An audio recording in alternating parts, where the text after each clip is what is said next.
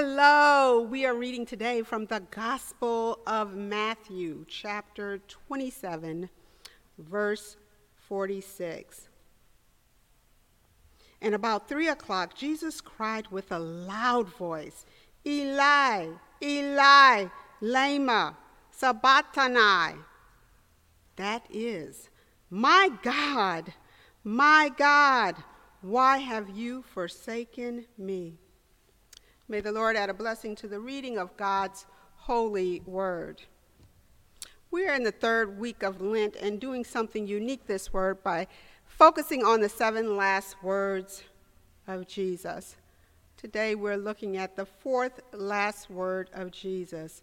My God, why have you forsaken me? Joanne was loyal to her mother. She was the middle child. Her mother was in her right mind, but her mother was declining in health and feisty as all get up.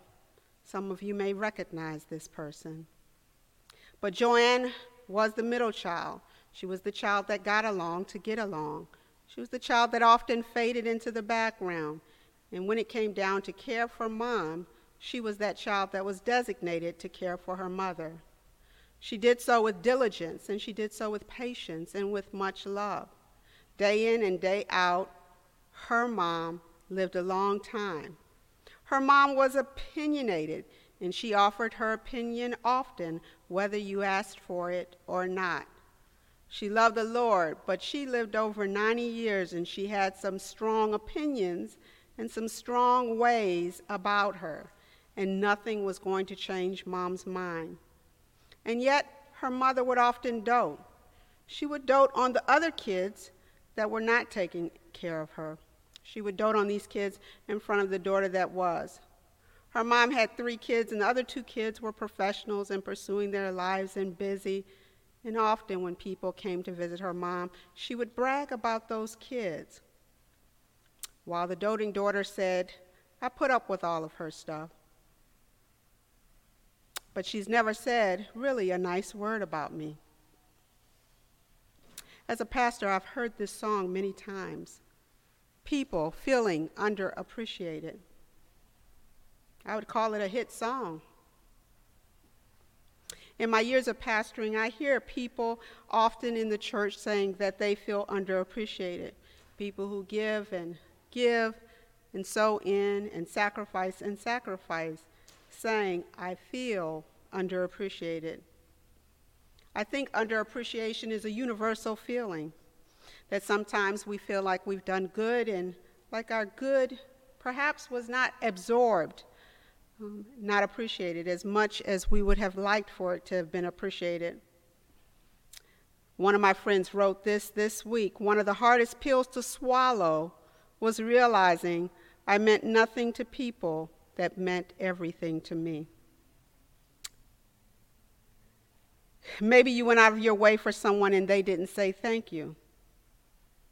Maybe you checked in on someone and they never called you back. Maybe you give to your job and they laid you off without blinking an eye.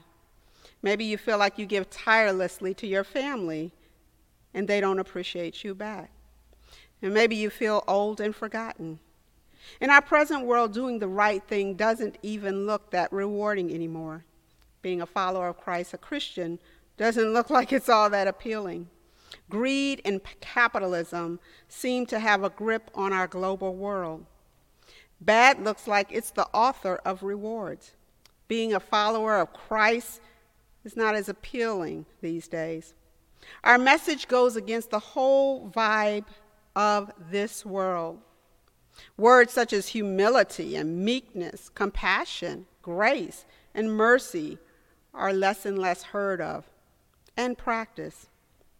It can get weary trying to do the right thing when the wrong thing is smacking us in the face. It's easy to find yourself on Funky Street. Someone shared an article entitled, It's Lonely Being the Bee Friend. I thought this title was interesting, so I decided to read the whole story. The author of this article writes, being the bee friend means that you don't get included often. The author writes, essentially, the B friend is not a part of the inner circle. And she shared how painful it had been in her life being the B friend, how much she had cried, how much she had tried to show her friends that she was a friend. She had had parties. She had tried to be there for them. She had reached out. She had even had open and honest conversation. And yet she still felt underappreciated on the outside. Didn't get the invitation unless you're in the grocery store and they feel awkward kind of situation, B friend. If we were in church right now, all of us, I'd ask how many of you have felt like a B friend? Of course, we all have B friends. But until this article, it gave me another road of compassion that maybe for some that's all they have is a B friend. Or maybe even a C friend. Or maybe no friends at all. This road of not feeling appreciated, I think, is more common than we would like to admit. We enter the biblical text today with Jesus feeling forsaken by God. He has run a good run. He has done what he was sent to earth to do. He has set folks free. He has healed people who are sick. He has shared the good news. He has been on the journey. He has seen many folks believe and get baptized and turn their lives around. He has met and talked with people. He has listened. He has fed. He has built relationships and connection. He has discipled 12, and one of them has betrayed him and committed suicide. He was operating and working in his calling. He was studying and teaching and retreating and praying so he could be fully present. He was not just talking the talk, but he was doing the walk. He was exhausted at times and even then awoken by scared disciples. He was sharing the good news to those who most needed to hear it. He declared marginalized people's lives matter. He never missed his shot. And then they caught him on some trumped up charges. They made fun of him. They mocked him. They teased him. They challenged him, and how he finds himself between two thieves at the end of his life. And after all of this, and I can only imagine him saying to God, is this all you got for me? Is this where the rubber meets the road? Is this where the road leads? WTF? And I won't say it out loud because I don't feel like getting 20 calls about people being upset about my profanity. My Lord, why have you forsaken me? And now this, after all of this, after living my best life, after ministry, after all of this, why have you forsaken me? I don't know if you're feeling it, but Jesus got a bit funky. Jesus found himself in a vulnerable spot, and Jesus was feeling funky. It's important to not get stuck in funky places. As soon as we recognize what's going on, it's time to mobilize. 2 summers ago, Josiah and I took out our bikes. It was a beautiful day, and we were riding our bikes. And then this car came as we were coming out of our driveway. And as I tried to shift quickly, I ended up on the ground, the bike and all. I think I startled Josiah. But life will do that. Life will startle you. Life will throw you down sometimes. But I didn't stay on the ground. I know many of you have taken falls. You've stumbled. You felt uneasy. You took a step back. Things got unstable. The ground wasn't where you thought it was. These things happen not just to elderly people. A couple of weeks later, we were riding our bikes, and Josiah fell. Now, neither of us stayed on the ground for long, and maybe he got up faster than I did, but we got up, and we continued riding, and we continued living our lives. Sometimes when we find ourselves in funky spaces, we have to move out of those situations and lean into our faith. I don't know if some of you remember the record player. Every now and then the record player would get stuck, wouldn't it? And it would just get stuck in that spot. And what would happen? Well, I was a little kid then, a real little kid. And some adult would walk over to the record player, and they would just lift it up gently and move it a little so that the little eye on the record would get unstuck. We don't need to get stuck on funky, but every now and then we need someone just to shift us a little bit, just like the record. Last year was the year of funky. Last year, my friend's husband was diagnosed with throat cancer. And her mentor said to her, I'm going to need you to lean into everything you know to be true. I'm going to need you to lean in. I'm going to need you to lean into every Bible verse you remember. I'm going to need you to lean into every positive quote you can think of. Every memory that has sustained you through the years, I'm going to need you to lean in. Every song that's gotten you over a hill and through a valley, I'm going to need you to lean into that. Pretend you are going on a trip because you are, and pack everything you will need for this trip. Lean into the necessary, the vital, that which will get you through. And she needed everything that she had packed. Forget last year. This year was kind of funky if we want to just keep it 100% real.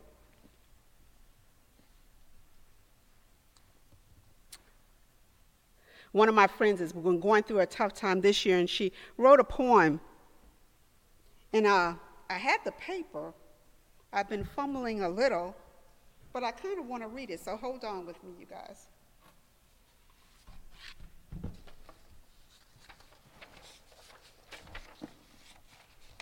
She's trying to lean in her own way, too. But here are her words. Oh, I know what it is to break. I have wearied of counting how many times in this earth rotation alone.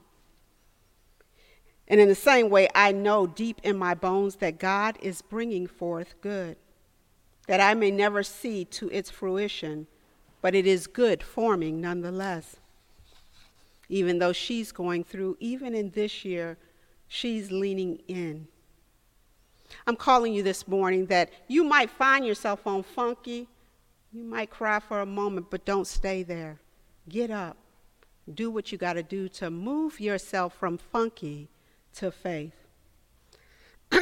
When Martin Luther King came to the end of his life unknowingly, the night before he was killed, he preached this sermon called I've Been to the Mountaintop. By then, I'm sure that Martin Luther King Jr. had sensed that his time was coming to a close. He knew that his phone was tapped by the FBI. He was receiving death threats day after day. He had already been stabbed in the chest and was told if he had just sneezed, he would have died. His own even warned him the night before, don't do it. Don't go out. They were scared for his life. They were on high alert. He was sure to be looking over his back. He had little children and a wife. He had a movement. And even yet, when he was living, all kinds of folks were against him. A lot of Christians, for sure. And I'm sure there were days he felt like I'm fighting for good, and I'm sure that he felt underappreciated. Before, many churches complained about him, called him a rebel rouser. Can't you just settle? Why are you trying to mess up things? And yet, even then, he knew that following Jesus was bigger than him. It was bigger than his family. It was bigger than his life. In spite of all the funk, he could see God working. Martin Luther King leaned into his faith. He was human, and he wanted more time. He said we had to keep going until the end. He was able to lean into his faith, and we live our best life standing in and up against injustice no matter what. And these are the words that choke me even now. I've been to the mountaintop. I would like to live a long life. Longevity has its place. But I'm not concerned about that now. I just want to do God's will. And God's allowed me to go to the mountain. And I've looked over and I've seen the promised land. And I may not get there with you, but I want you to know tonight that we as God's people will get to the promised land. Mine eyes have seen the glory of the coming of the Lord. Martin Luther King was leaning into his faith. You may not always feel appreciated, but don't stop now. You may fall back, but don't stay down. You may end up on the ground, but get back up. You may get pushed back, but don't get stuck. It may seem like your best goes unnoticed, but keep on doing good anyhow. It may seem like what you do for others doesn't seem to matter. It may feel like you get left out. It may feel like you're just a B friend, but all of us got an A friend in Christ Jesus. Maybe you've been feeling low. Maybe you've been in that funky space. Maybe it felt like I'm in the moment God has let you down. My God, why have you forsaken me? And let us speak our truth. Maybe funk has reached your house. Maybe your spiritual strength ain't what it used to be. Maybe you can't see the light in your life. Maybe you feel like giving up. Maybe you're sick and tired of being sick and tired. Maybe too many folks depend on you. Maybe you've been running on emptiness and fumes for too long. Maybe you're tired of being isolated. Maybe you even question your own worth and gift in this time, in this space, and this season. Maybe you feel like nobody really gets me or understands me or know what I'm going through. And I'm inviting you to lean into your faith, because everyone gets weary from time to time. Know that God loves you, and so do we, imperfect human beings. Lean into what has sustained you. God didn't bring you this far to leave you. Lean into what has kept you and will keep you. Lean into your faith and don't let anybody turn you around. Lean into those hymns that keep blessing you and you keep asking us to sing them on Sunday. Lean into that song that won't let you go. Lean into the Sunday school lessons where you first learned that yes, Jesus loves me. Lean into the Psalms that declare you were beautifully and wonderfully made. Lean into your 1 in a million, because literally you are 1 in a million. Lean into through it all, Jesus had a moment. My God, where are you? Why have you left me sitting here between two thieves? Jesus got a moment. Martin had a moment. And just for Women's History Month, Ella Baker had a moment. Humans have a moment. And I know some of y'all done had a moment. I've had a moment. We all have moments when things get funky. You will have a moment, but don't stay in the funky space. You might have to even give funkiness an eviction notice and say, you got to go. But don't stay in funky. Lean, people, lean. Lean. My Baptist underpinnings would be like, lean. Lean into your faith. Lean into your faith. Amen.